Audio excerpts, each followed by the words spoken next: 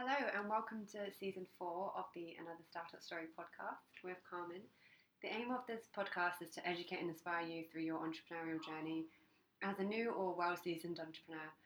I'm really excited today that you've joined us because we'll be talking to inspiring individuals that share their insights and tips to improve aspects in your business and your personal life. The COVID pandemic has forced people around the world into months of quarantine, which has really fueled a catalyst of change in all facets of our lifestyles. It's really forced us to re-examine our behaviours, take charge of our health, and find balance between our work and home lives. Over the past 5 years or so, consumers have really been on the search to achieve wellness. And this really comes to represent an aspirational lifestyle. And I'm talking kind of trendy fitness classes, vegan meal kits, organic skincare, athleisure, and generally healthy products. And so the commercialization of wellness is really rampant. Obviously, fast forward to March 2020 when COVID really sank in, it's become clear that our wellness dollars aren't really leading to a permanent change. And health is not just a trend or an aesthetic, but being in good health is about living life to the fullest. So today I'm really excited because our guest is within the wellness industry, and we are really going to kind of talk about the misconstructed definitions of health and wellness for vanity posts and consumer marketing. And so I'm really excited to invite Tasha Kolonas today, who is the founder of The Happy Hue. She's also a certified personal trainer, nutrition coach, and is currently an instructor at Barry's Bootcamp Singapore. And so her academic background was actually in philosophy, and she obviously has a huge passion for all things wellness, fitness and health. And so she's really struck a unique combination of physical thought, philosophical thought, and well-being at The Happy Hue. So we'll be exploring different facets of what wellness means to individuals and how you can, inject a bit of wellness within your life. So welcome to the podcast show, Tasha. Thanks for having me, Carmen. How are you doing? I'm doing well. Do you want to just tell our audience about what happened recently? I know. Yeah. So recently I had a mini accident in class as I was teaching. I tripped and I dislocated my shoulder, which is super unfortunate. But, I am really looking at it as a new challenge and really embracing it as a way to apply everything that I've spent time learning about the body and healing. So, yeah. Yeah, so, we've been hanging out a lot over COVID before and during lockdown. And what's really fascinating is our love for books and learning more. And even though I'm not in the wellness industry, I mean, a lot of my clients are in the wellness industry, but I am not, I wouldn't say. But I've been reading so much on nutrition, and so have you. And tell us a bit more about how you've been using this downtime to really kind of like upskill and just learn new methodologies and everything. And what books have you been reading? So for sure, one background with me is that I am a huge advocate for Carol Dweck's growth mindset. So it's the whole idea that we can continue to grow and continue to learn and continue to expand. And that's also part of learning about neuroplasticity also, where our brain is constantly evolving and it doesn't stop at a certain age, that it's through our entire lifetime that we have this plasticity in our brain where we can continue to learn, we can continue to adapt, so that old age thought that, after a certain age you stop developing in your brain or you mature and then, there's no way you become a rigid person or something like that.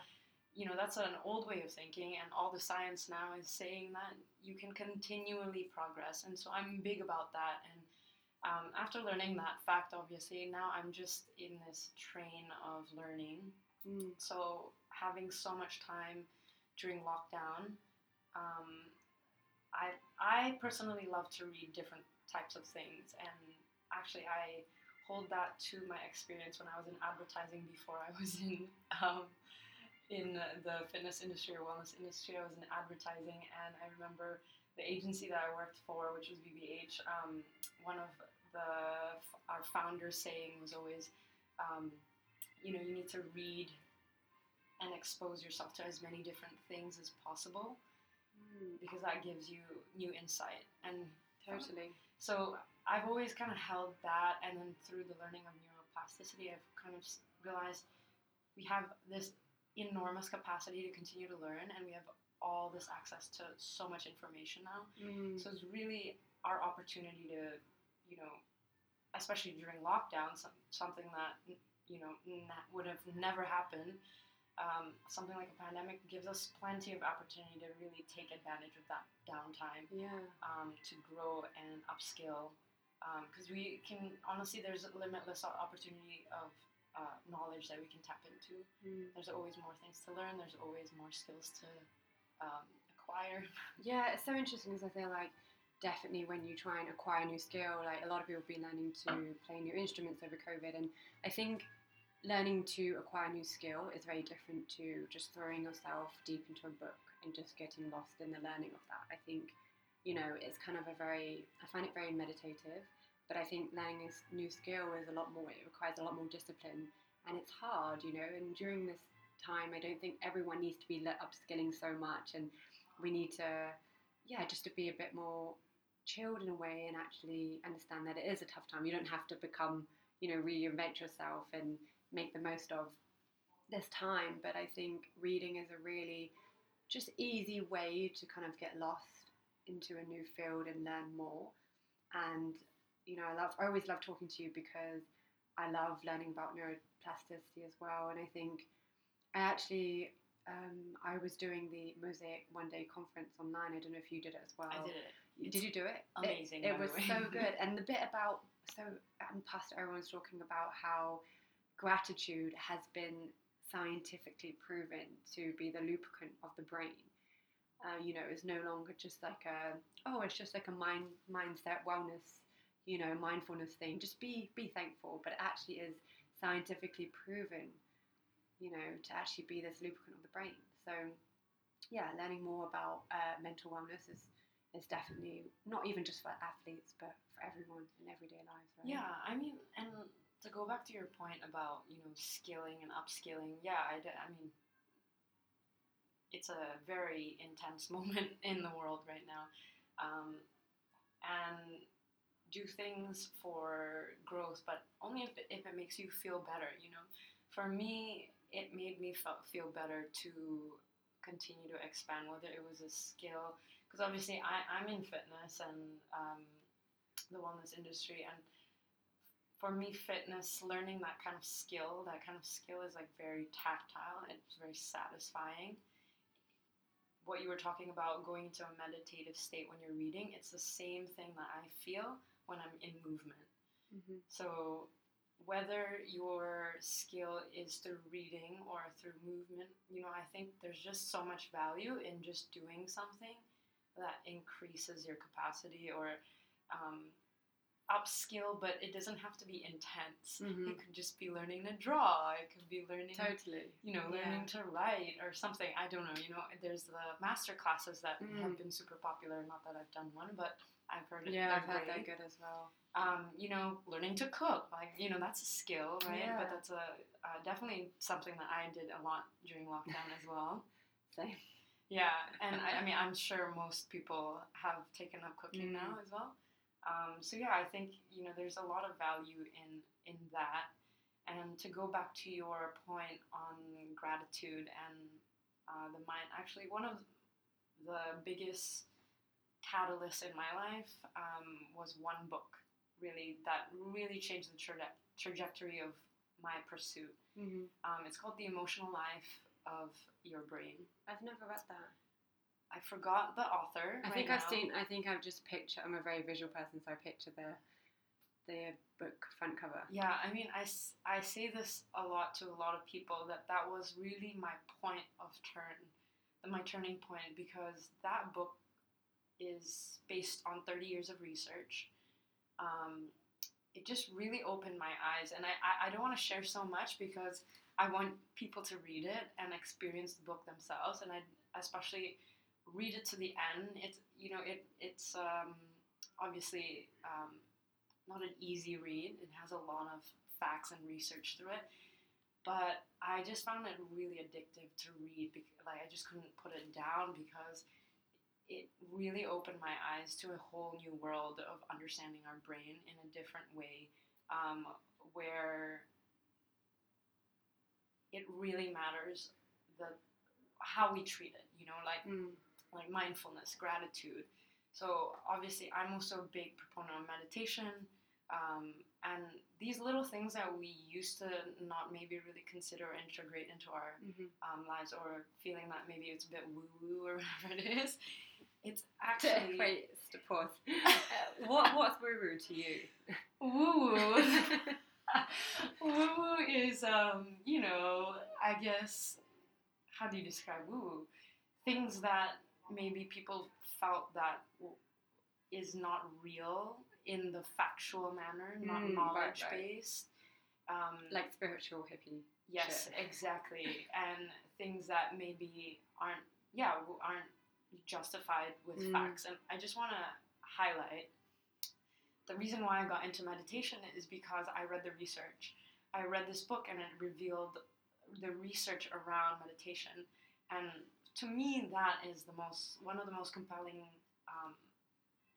reads, because before I read this book, I didn't realize that there was actually scientific evidence on the value of meditation.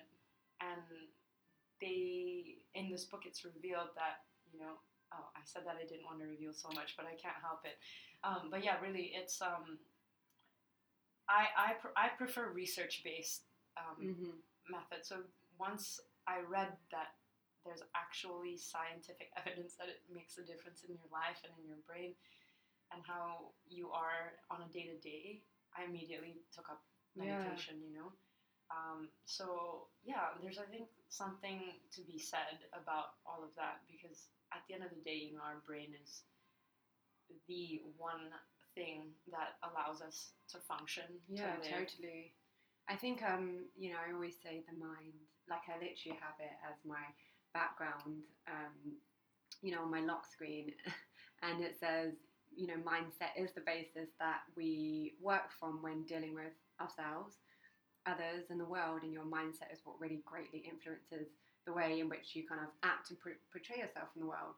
But also to your point about how before people would think it's just spiritual woo shit, but actually there's, real neuroscientists coming out, like the likes of Tasha, Joe Dispenza, who are massive. Just Google them and they've got tons of books published, and it's really proven. And in Joe Dispenza's books, you literally see he print screens like pictures of brain scans of people who have meditated before and after, and you see the difference in the scans. It's crazy. So yeah, it's really interesting. But for yourself, you actually have a degree in philosophy. So how, I guess that kind of the interest for the mind and understanding all these different theologies has always really been there. How did you kind of make the leap to become certified in the fitness realm? So for me, I've always been athletic. I played sports throughout my life. I've always been very, very active. I was in the school team, all of that. And I've always kind of had this thought, even in high school, maybe I will end up in the fitness industry. I don't know. Just because out of pure passion of love of sports and love of movement. And then when I went to university in Los Angeles, which is obviously the mecca for fitness industry, it really opened my eyes to what was possible. And, it's like the saying, you wouldn't know what you're capable of until you see it, or, you can't imagine yourself doing something unless you see a model of it yourself. I saw a model of it, obviously, in LA when I attended the various boutique studios, and I was like, oh, this could be a real career. But that was just a thought when I was still in school, and once I moved back to Singapore, I was in marketing, I was in advertising, doing different things. But what really made that switch was when I worked for a company called Guava Pass, which was bought over by ClassPass, actually. So that opened my eyes to the world of fitness in Asia, and I realized that there's so much potential for growth in the industry. And then I realized, I'm super passionate about fitness and wellness. So connected to the two dots, decided to make that jump, and I am so glad I did, because I think there's also one thing that has always kind of been in the back of my mind is to follow your passion. You know, it's easy to feel that we need to, work a desk job, and I certainly felt that way in the beginning. And I had a lot of fear jumping into the fitness industry, especially jumping in the fitness industry when it wasn't really, it was quite, it wasn't it's not a mature market in Singapore as compared to the way it is in the US. It's definitely maturing and it's growing all the time, and people can see that now. But before, when I jumped in, it really wasn't an industry that, It was very fresh. It was very fresh, very young. People thought I was kind of, especially my... I think that's the same for a lot of industries here. Like the music industry for sure. Yeah, I mean, yeah, exactly. There's so much growth to be seen, right? Singapore, after all, is quite a new country, right? So I think it was a risk, but I just decided. I looked at Guava Pass, and I had so much such a positive experience in seeing all the different studios that was around the region and in Singapore. I realized the type of people also in the industry I just really enjoyed. I connected with the people in the industry, so I just realized, okay, this is what I want to do. And that's how it happened. Basically, following passion.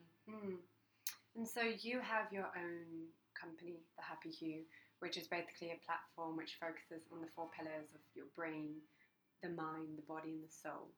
Why did you decide to choose these 4 key areas as your focal point, and how can you explain the interconnection between all 4? Yeah, so I've always said that fitness and wellness, so real wellness, is really not just about the body or just eating. It's not one-sided, And like I said before, the brain is our entire ability to experience life in the world. So I put that as my number 1 priority, because I think, it's not something that people think about, especially when you're thinking about fitness or wellness. But what I've come to realize is, how we control our arm is by the brain.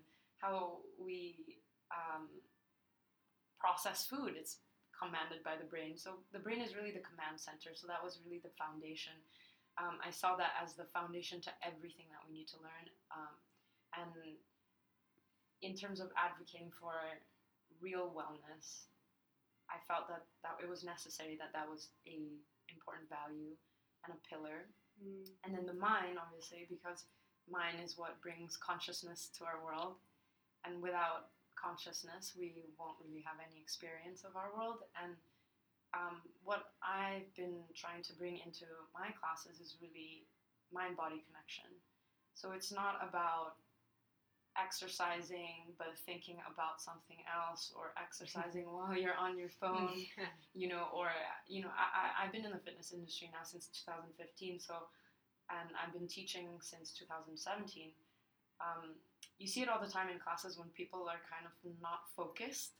Their mind's elsewhere. Exactly, they're doing the exercises, but you're not focused, and it's really it's really the biggest driver of difference in terms of optimizing your time and your exercises. Because at the end of the day, when you're activating a muscle to move, you need to bring conscious awareness to that muscle.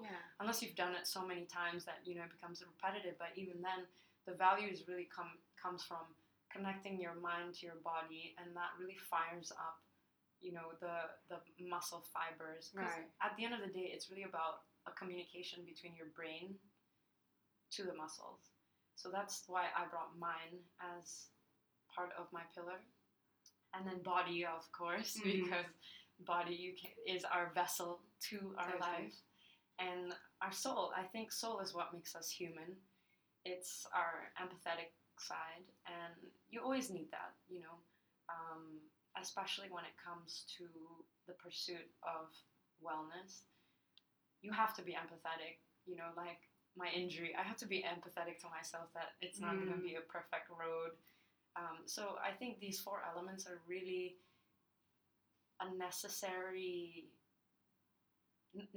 pillars to bring what I find is real wellness. I don't think they can exist separately. I think working on all 4 is what will bring us to a higher state of ourselves.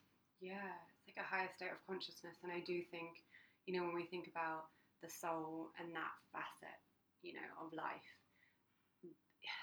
it's so hard to explain it in words, but, you know, when you've, like, I'm not a good meditator at all.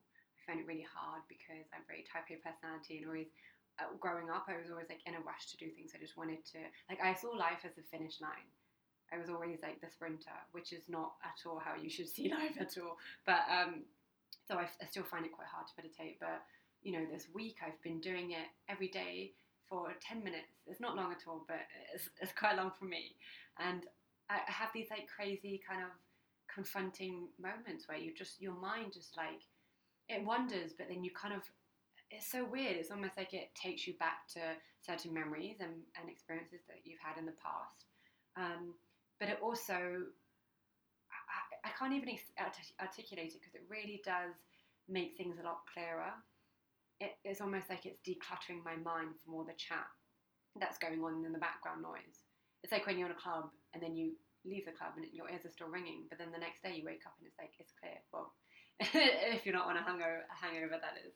But it's just, yeah, and obviously the soul is connected. You have all these different wellness practicalities and modalities to almost like feed the soul, right? And meditation is one of the most popular forms. And so I think it's just been, yeah, really amazing. And I would love to kind of dive a bit more deeper in how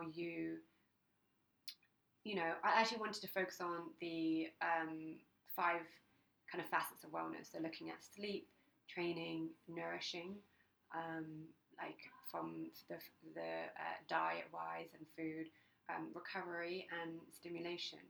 And when we look at recovery, I see that very much as, you know, replenishing the soul and doing things within the wellness space. What kind of things have you discovered recently, and what's really stuck, you know? Like, what really, really works for you and has been, you know, consistent in the past few years? So I would say, yeah, so those are my 5 actions, right? The happy here actions, I would call it. It's sleep, super important. And another book that I'm just going to throw out there, life-changing book, Why We Sleep by Matthew Walker. I thought you were going to say Matthew. He's honestly, like the sleep guy. He's like the sleep doctor. Honestly, that book, life-changing. That's actually what, that is what convinced me to go on my no alcohol journey here. Wow. Yeah, that is the book that really tipped me over to choose. I mean, I definitely won't need that for that reason. But. Yeah, but yeah. So and I mean more than that, obviously, but just the explanation of how essential sleep is to our vitality, basically, and to our everything, because usually sleep is something that people kind of cut short, right? And I used to think, you know, oh, okay, I didn't sleep enough that day, so I'm gonna make it up during the weekend. Yeah. But one of the critical facts that he states in the book is that you can never make up sleep. So you need to get 7 or 8 hours of sleep every night, and there's so many more facts. Was it him who was saying? I'm assuming it's him because it was about sleep, and he is the sleep doctor. But he says that, you know how we should always wake up at the same time every morning, and most people say they wake up at 7 on the weekdays and they wake up at 10 on the weekends.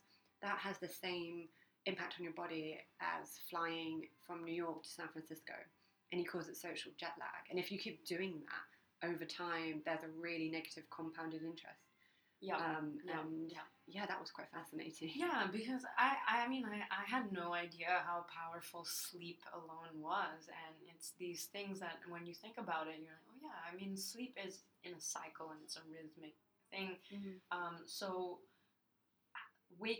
people, you hear people who wake up without an alarm, and the reason that is possible is because they sleep at exactly the same time, and they will wake up exactly the same time. So is that you? It has actually become it. So because in lockdown was really my reset. I think it's a lot of people was given the opportunity to reflect, and obviously lockdown, you were at home mostly, not doing your daily activity. So I really regulated my sleep. I slept around the same time, around 10. I woke up around 6:30, and it was amazing how regular it was. And I had some of my best sleep, during lockdown. And I think it really goes to show how much everything is connected in our lives, actually. And yeah, so it was amazing to experience that, because obviously I thought I've had to wake up with an alarm all the time. And now, because I continue that practice of sleeping around 10 o'clock every night, sometimes I go to 11, but it's within that hour, I will wake up around the same time with no alarm. And it's amazing. It's really an amazing feeling, because when you wake up without an alarm, you don't wake up with that kind of you don't know which sleep you're woken up by, if you're waking up by alarm. If you wake up naturally, you just feel a lot more refreshed. And hey, maybe it's a placebo, but you know what? I genuinely feel the difference, and I recommend anyone who's willing to try it to find a consistent routine in that time that you sleep. I've actually gone the opposite. So last year I read The 5 a.m. Club. Have you read that? Yeah, no, I haven't. So it's by an author called Robin Sharma. Probably one of the most impactful books that I've ever read. It's interesting because it's technically non-fiction, but it's written in the form of fiction. So there's a story throughout the whole, book, which you really want to get to the end to. You want to try and understand where the characters, how they end. But it's so informative, and it talks about why you should wake up at 5 a.m. and it's just the most inspiring book I've ever read, and it really did inspire me to wake up. I was waking up at 5 a.m.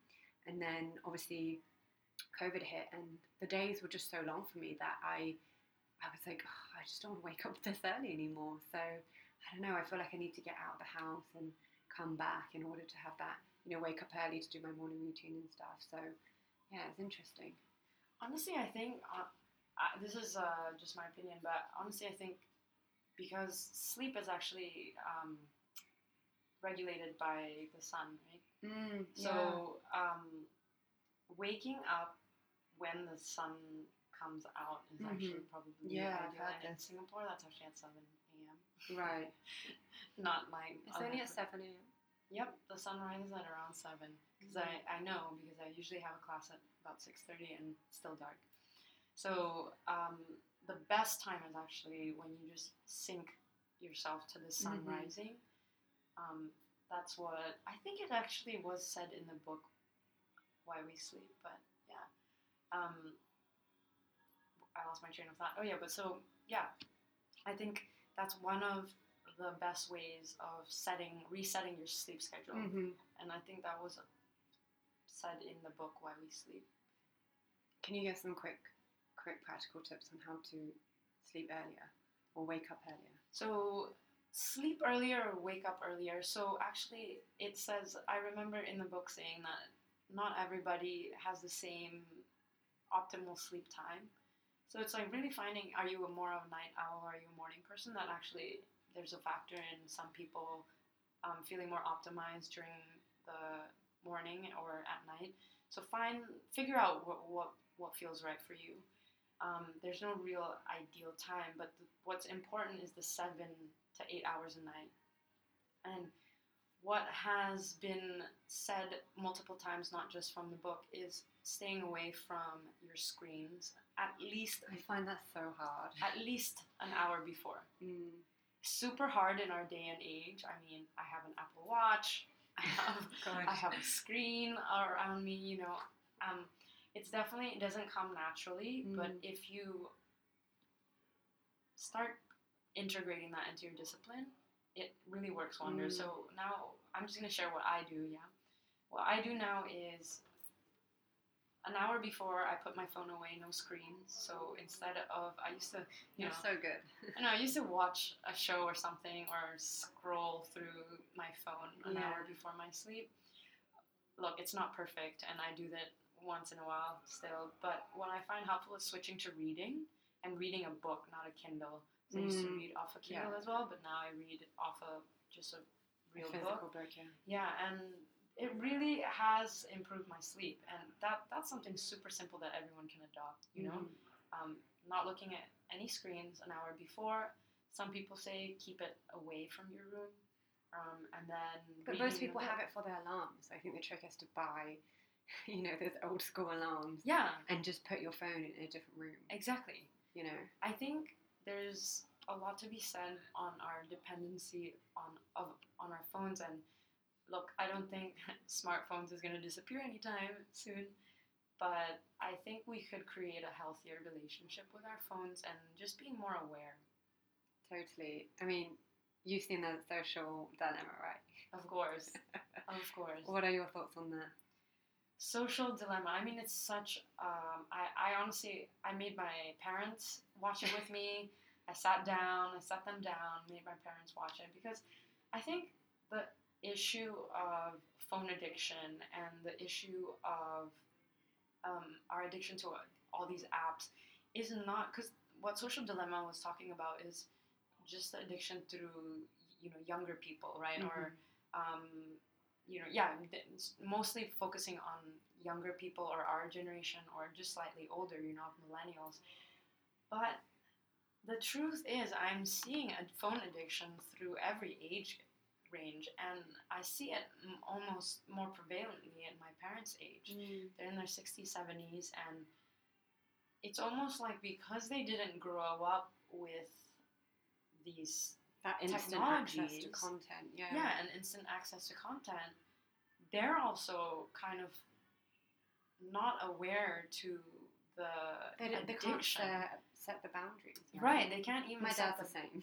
Yeah, and I think there needs to be more conversation as well on that phone addiction and app addiction is not just for the millennial generation. It's really for everybody. Yeah, and the future generation. I'm so worried for my kids. Exactly. And Social Dilemma really highlights, how these technologies were created with good intent. And yes, in a lot of ways, it has improved our lives. In a lot of ways, there's a lot of positivity through the connections. And, just a simple example would be people being lifted out of poverty because of these technologies, right? Like in Indonesia, street sellers would sell their food through Instagram, let's say, or advertise their food through Instagram, and maybe before they were relying on just people who pass by, but because of social media and because of Facebook, they're able to access a wider network. And so these are some of the positive effects. But then on the other side, what the documentary was shining a light on was that we're not seeing we're not seeing or having discussions about the problems that it's shining on the world as well. And to kind of go out a bigger conversation that I think is more prevalent is actually, in the documentary it talks about that we came from an age of information into the age of disinformation. And we're certainly entering into a new realm in the world that is a little scary. Because there's so much information, you don't know what's real, what's not, and that's what it was highlighting. I think what our responsibility now, as people of this planet, is to really think critically about all the information that's coming to us. And this really includes, I want to tie it back to fitness and wellness. There's so much information out there, and even for myself, who is in the industry, I'm overwhelmed by the amount of information that's coming at us, whether it's from legitimate sources and whether it's from, people who think they know or are experts and, are sharing their knowledge. I think as a society, our responsibility with all this technology and with all this information is really to just think critically. Totally. Just question. We always have this conversation, and this is why I I feel so passionate about, question everything, basically. That's my mentality. And it kind of takes you back to, I mean, it was like this for me in history class and like critical thinking. You would always question the source. Where does the source come from? You know, who were the people who are feeding you the information? And it very much spills over into the wellness industry, because you look at, I mean, even if you look at, say, doctors, say you have a headache and you go to see a doctor, the doctor doesn't really look at things from a holistic point of view. They basically just prescribe you medicine or pills because it's going to make the pharmaceutical companies richer. They have a vested interest, whereas when we look at wellness, and this includes food and fitness, and there's these kind of like get skinny, it's like the get rich schemes, just make sure you're not getting sold into that. And there are so many fitness influencers out there, or even wellness coaches, health coaches. Really do your research before you start working with someone to see if they've really got the credibility, if they've done, the courses before. They don't just look good. Just because someone looks good does not mean that, they have the qualifications to be able to teach you. And that's what's scary, because it's like you don't know where to trust. You have to really do your research, and it's pretty scary when you find out what's going on in the industry, in the food, in the new, the wellness industry. Like, it's just mind blowing. I mean, there's a couple of things that's to be said about that. I think, look, the reality is the diet industry and all of that. It's $1 billion industry, right? Pharmaceuticals also $1 billion industry. So we're seeing all these crossovers between wellness and health and fitness. It's kind of becoming the holistic movement is definitely more. It's a lot stronger because people are kind of realizing, hey, look, like it's not one-sided, right? Totally. It's not just to treat a disease. It's about prevention as well. So in the U.S., there's a huge movement of integrated medicine, and what it's talking about is basically looking at preventative ways of disease prevention versus just disease treatment. And I also like to say that integrative medicine, though, is also kind of an approach that I feel is based on what Chinese medicine does, right? So in the Eastern philosophies, in terms of approaching wellness, it's not about, especially traditional Chinese TCM, or so I'm Indonesian, right? So and how we look at through herbal medicine is really looking at the person as a whole. Mm-hmm. So if you have an ailment, why do you have that ailment versus just saying, oh, you have this, so we're going to treat that. Mm-hmm. It's really looking at the person as a whole and treating it through natural remedies, because at the end of the day, our body has the ability to heal itself, and our body does have this capacity when you give it the right conditions, when you feed it the right things, that it knows what to do. I mean, through evolution, we've evolved into this human being that the version of us in 2020 is a lot more progressive than 50 years ago. So and in terms of the wellness industry, it's the same, right? There's a progression of the knowledge that we've awoken to, I would say, because previously, let's say in fitness, it was really segregated from nutrition or anything like that. But now that the research is there, there's so much research around all of this, all of these industries, that now we have the responsibility to kind of investigate it further.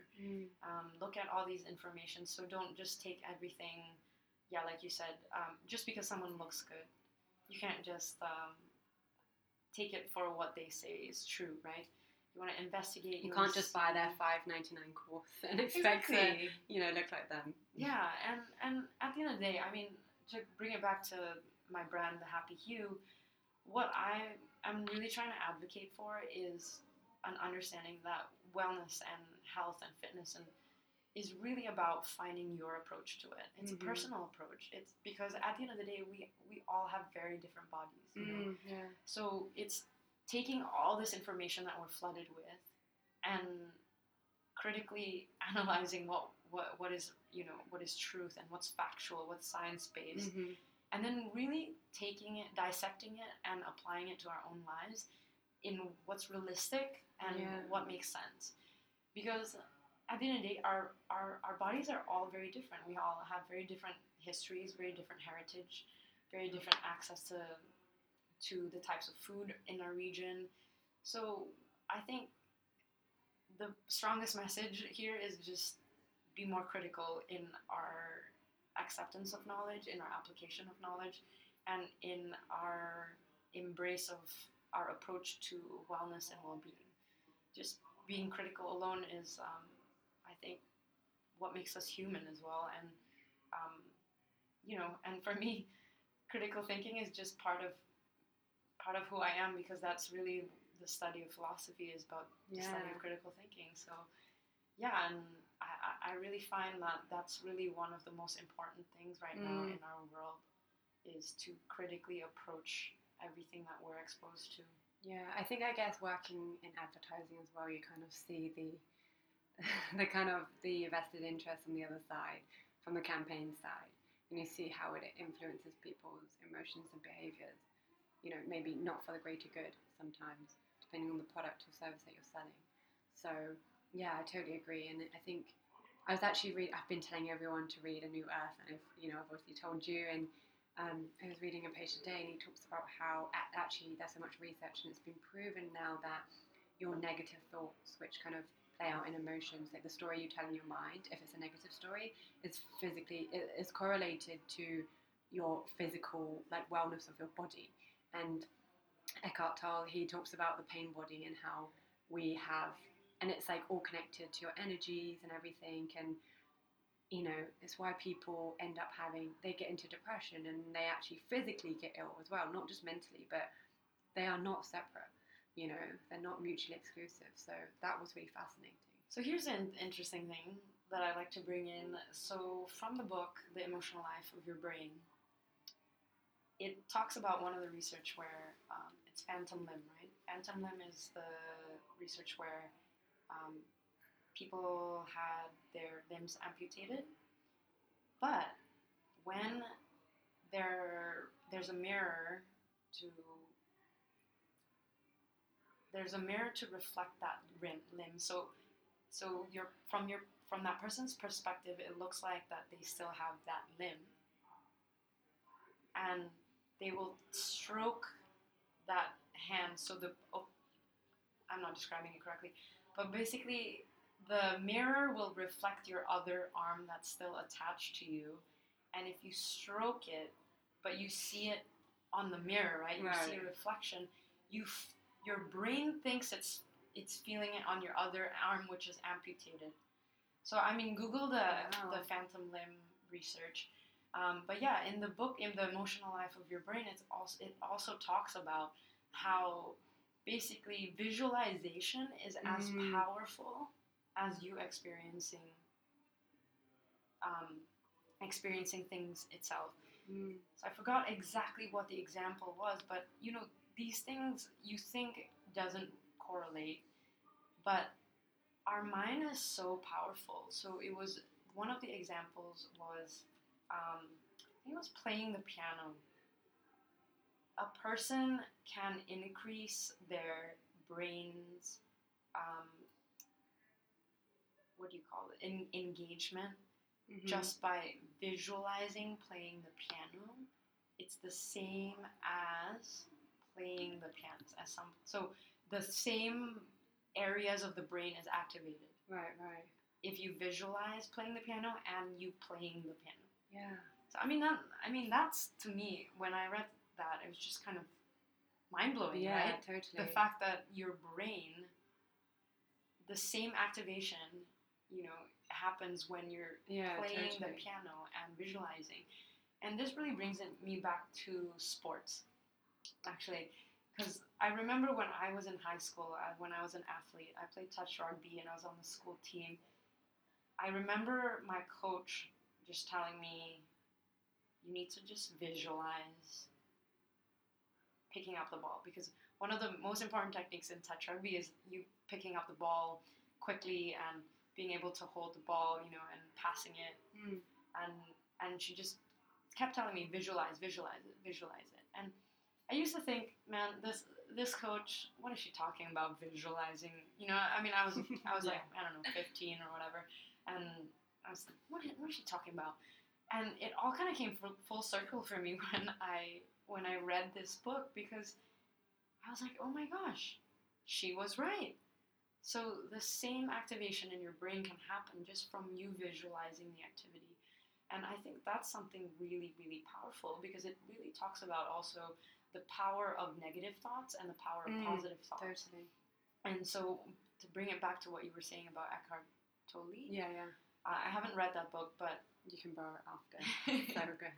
Yeah, and you know, to bring it back, it really is, you know, the mind-body connection is a real thing. It's something that science has proven already now through various research. And it's, now that we know this, now that we're aware to this information, and it's not woo, it's fact-based, there's so much potential that we can access just from this knowledge alone. So I think it's such an exciting time, I think, for humanity in general in this field, and I do see it more now, really, because when I grew up in sports and in fitness, you never really thought, I mean, you kind of think about mindset as an athlete, but you don't really think about it in the sense that we are aware to it now, where you know, a lot of athletes now, they have mindfulness training, you know, they have visualization. All of this is part of the modern day athlete, you know, part of the regimen. So I think there's a lot to be said about the mind-body connection, and so much more to learn. Yeah, I think, you know, when I wouldn't say a good runner at all. I've never been able to do long distance, and I've only ever done like a 5K run, and during COVID I was like, I'm going to try and just test myself. I'm trying to challenge myself and get to a good pace in 5K. And I managed to get to a time of 4.5, which I think is relatively decent for a non-runner. And then I didn't run for like 2-3 weeks. And then I went back to like 6 minutes. I was like, you know, it's crazy how, and it is just the mind. Like my body's not really changed. I guess you're training more, so there's compounded growth through that. But I do think it's crazy how much your mindset is connected to, you know, your ability to push yourself, right? And, you know, another point that you were talking about, I forgot what you said then just now. I just also want to say though, okay, lifting real weights compared to imagining lifting real weights is going to make a real difference, right? Yeah, that's true. I'm just talking about activation. Yeah. Same parts of the brain was activated. Right. So, you know, the benefits differ. So I just want to clarify do you do that. creative? Like tomorrow, I'm going to be able to. I know. I'm just gonna imagine myself lifting heavy weights, and. But I've recently been doing a lot of creative visualization. I don't know if you do that. Actually, you do, because I remember we went to the art store when you bought that mood board. Can I share this? Oh yeah, like vision, absolutely. You know, vision boards. Yeah, and I get now. Well, I don't have a physical vision board. But I just use Pinterest. And do you know what's really weird? I've been really into just looking at interior design recently. And I keep having dreams of like beautiful interior design settings. And it's just funny how it's like now it's like ingrained in my subconscious that it's coming up through my dreams. And so I think there is something to be said for creative visualization. And not just writing down your goals, but, you know, what kind of lifestyle are you striving towards? Yeah, actually, the book, The Source by Dr. Tasha. Yes. So it talks about how powerful visualization is, and she's a neuroscientist. Neuroscientist, yeah. Right, she is, right? She is an ex-doctor, I think, but then now she specializes. Yeah, exactly. She was an ex-doctor. She's a lecturer and a business and a corporate coach. She has the most amazing TED Talk. So exactly. And she's a lecturer at MIT. So she says in her book, the reason why visualization is so powerful is it's not that visualization will suddenly, you know, magically woo in the woo sense manifest your dreams in that kind of terminology. Yeah, not in that. It's not that it's passive, but it's the fact that because you have a vision board or a visualization board, then your brain is more aware, or it's more aware to the opportunities that will take you to those visuals or to that dream. So it's more priming your brain to opportunities that you've already have a vision for. Because going back to what I said earlier, how when you went to LA, how I couldn't imagine a career in fitness before I saw it. Once I saw it, then I could imagine. Then I was more aware to the opportunities that were coming my way in Singapore, where I was like, oh, okay, that's an opportunity that I can jump on that will take me to my dream of becoming a fitness instructor. And so it's not that, it's a passive thing where you just have a vision board and your dreams are just going to happen suddenly.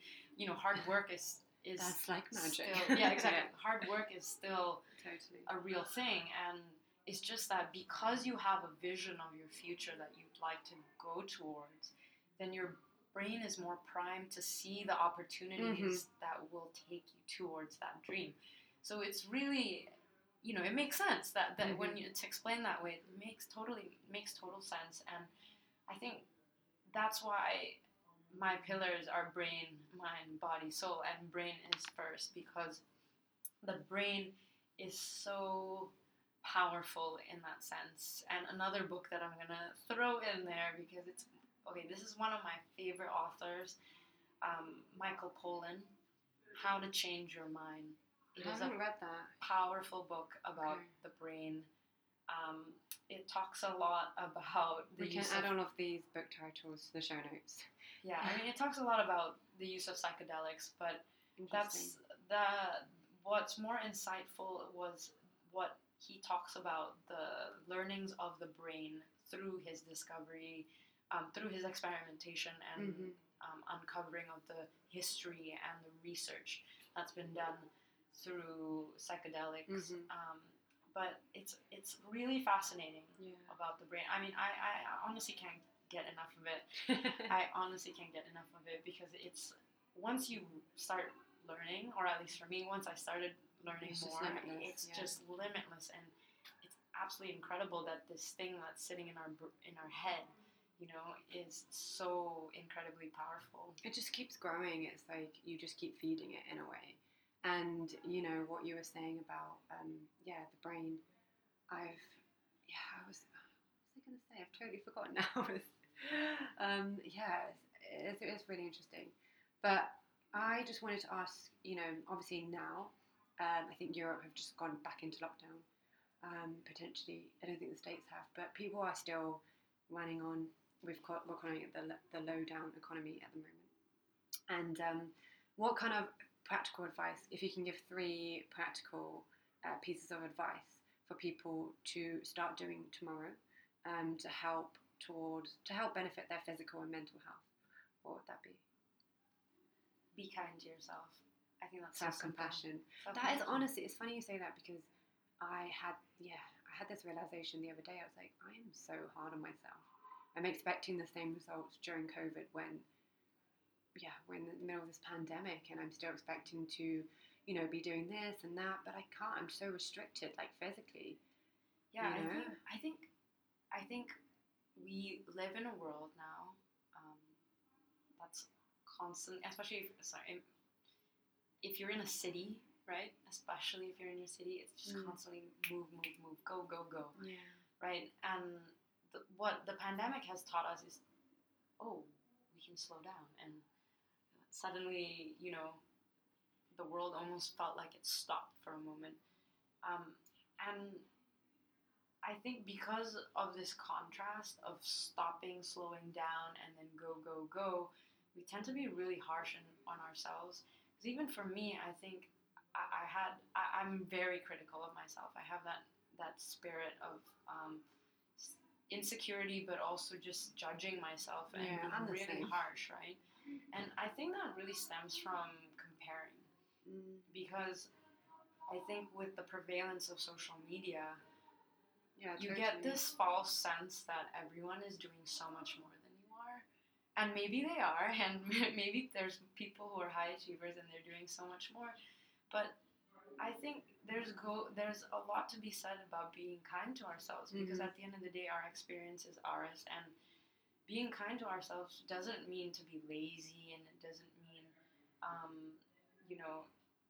to just let it go and, hands up and give up on everything. But it's really just to be kind on the reality that we are living in. This pandemic is something that is totally out of our expectations. It's something that none of us have ever gone through. The last event in history was the Spanish flu, and so it's we just need to be kind to ourselves, because this is something that none of us in this world has ever experienced. So being kind goes so much more than, just letting ourselves, if you need a day to relax, take it, right?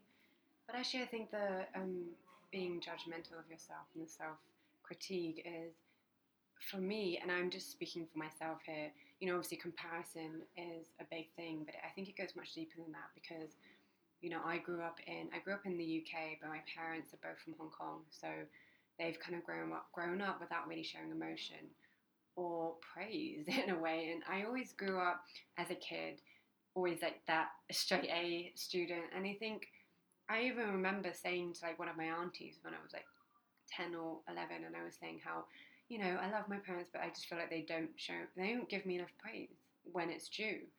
And so I feel like throughout my whole life, I'm always kind of seeking for that praise, or, just that acknowledgement that you've done a good job kind of thing.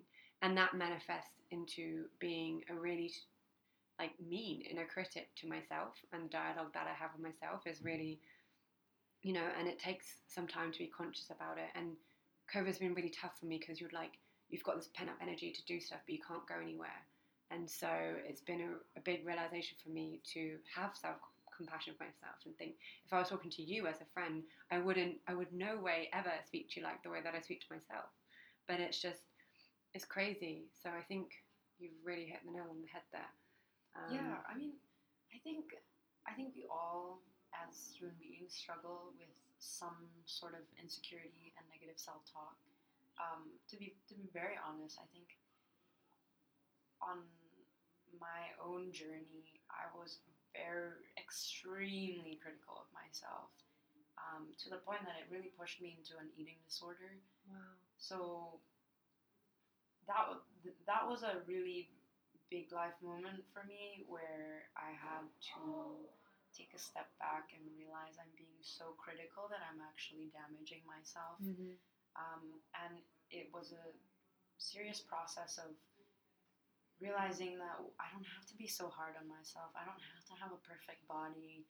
I don't have to, have a perfect routine. And I think for me, the biggest lesson of being kind to myself was through that eating disorder, where I just, in that state, I didn't have the ability to be appreciative of my own body.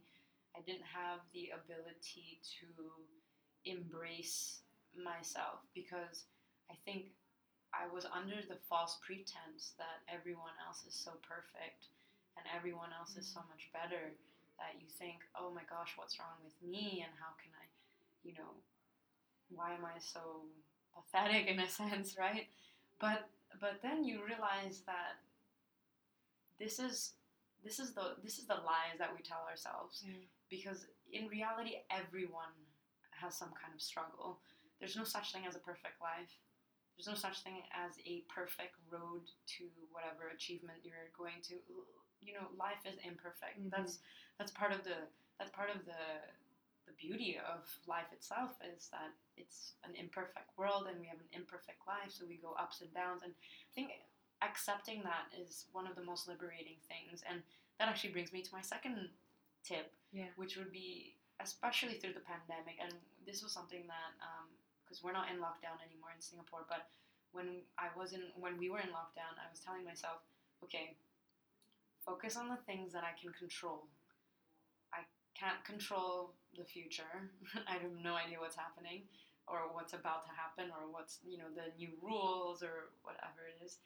So focus on the things that I can control. And I think that actually really also relates to what mindfulness really is. It's about living in the present.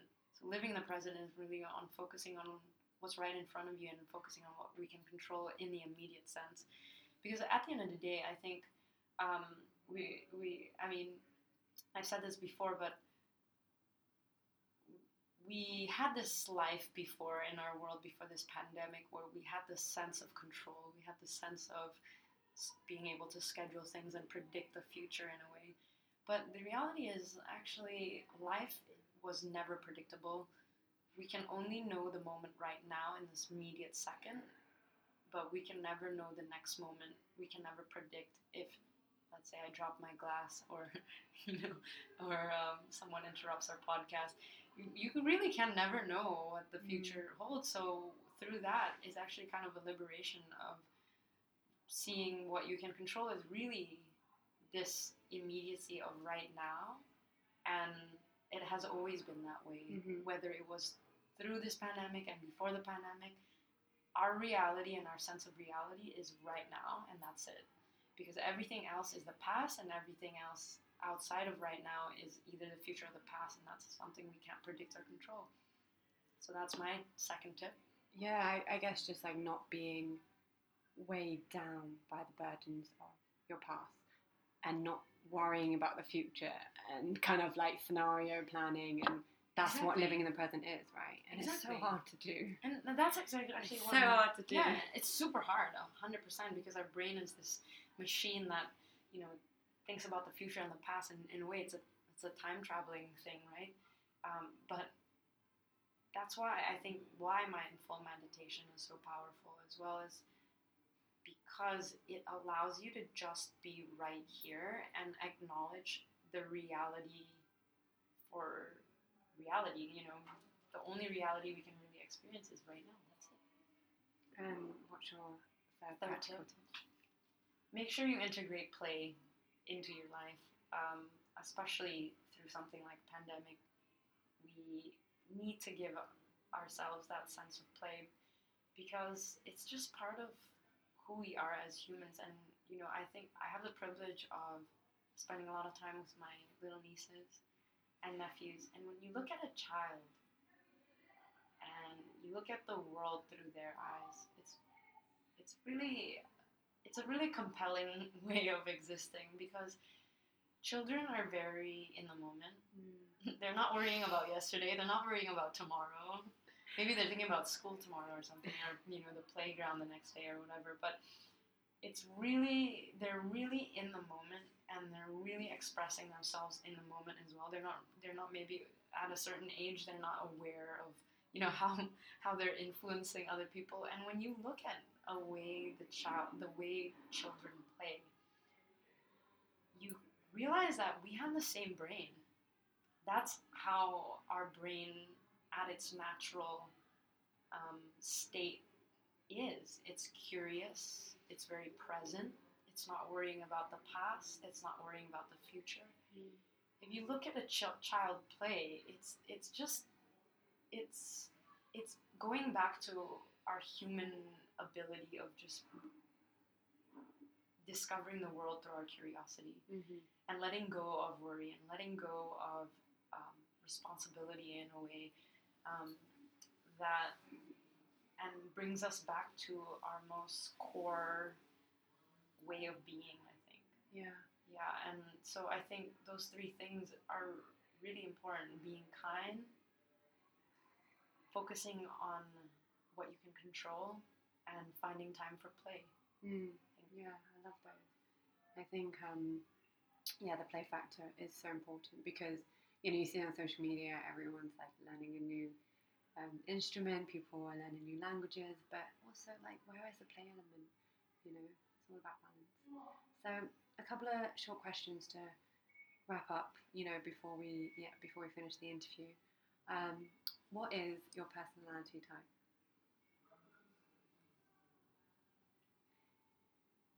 Which do you remember the names? Because I'm an ENFJ. Oh my gosh, I forgot it. I just did it yesterday and I completely forgot it. We'll come back to that, I think.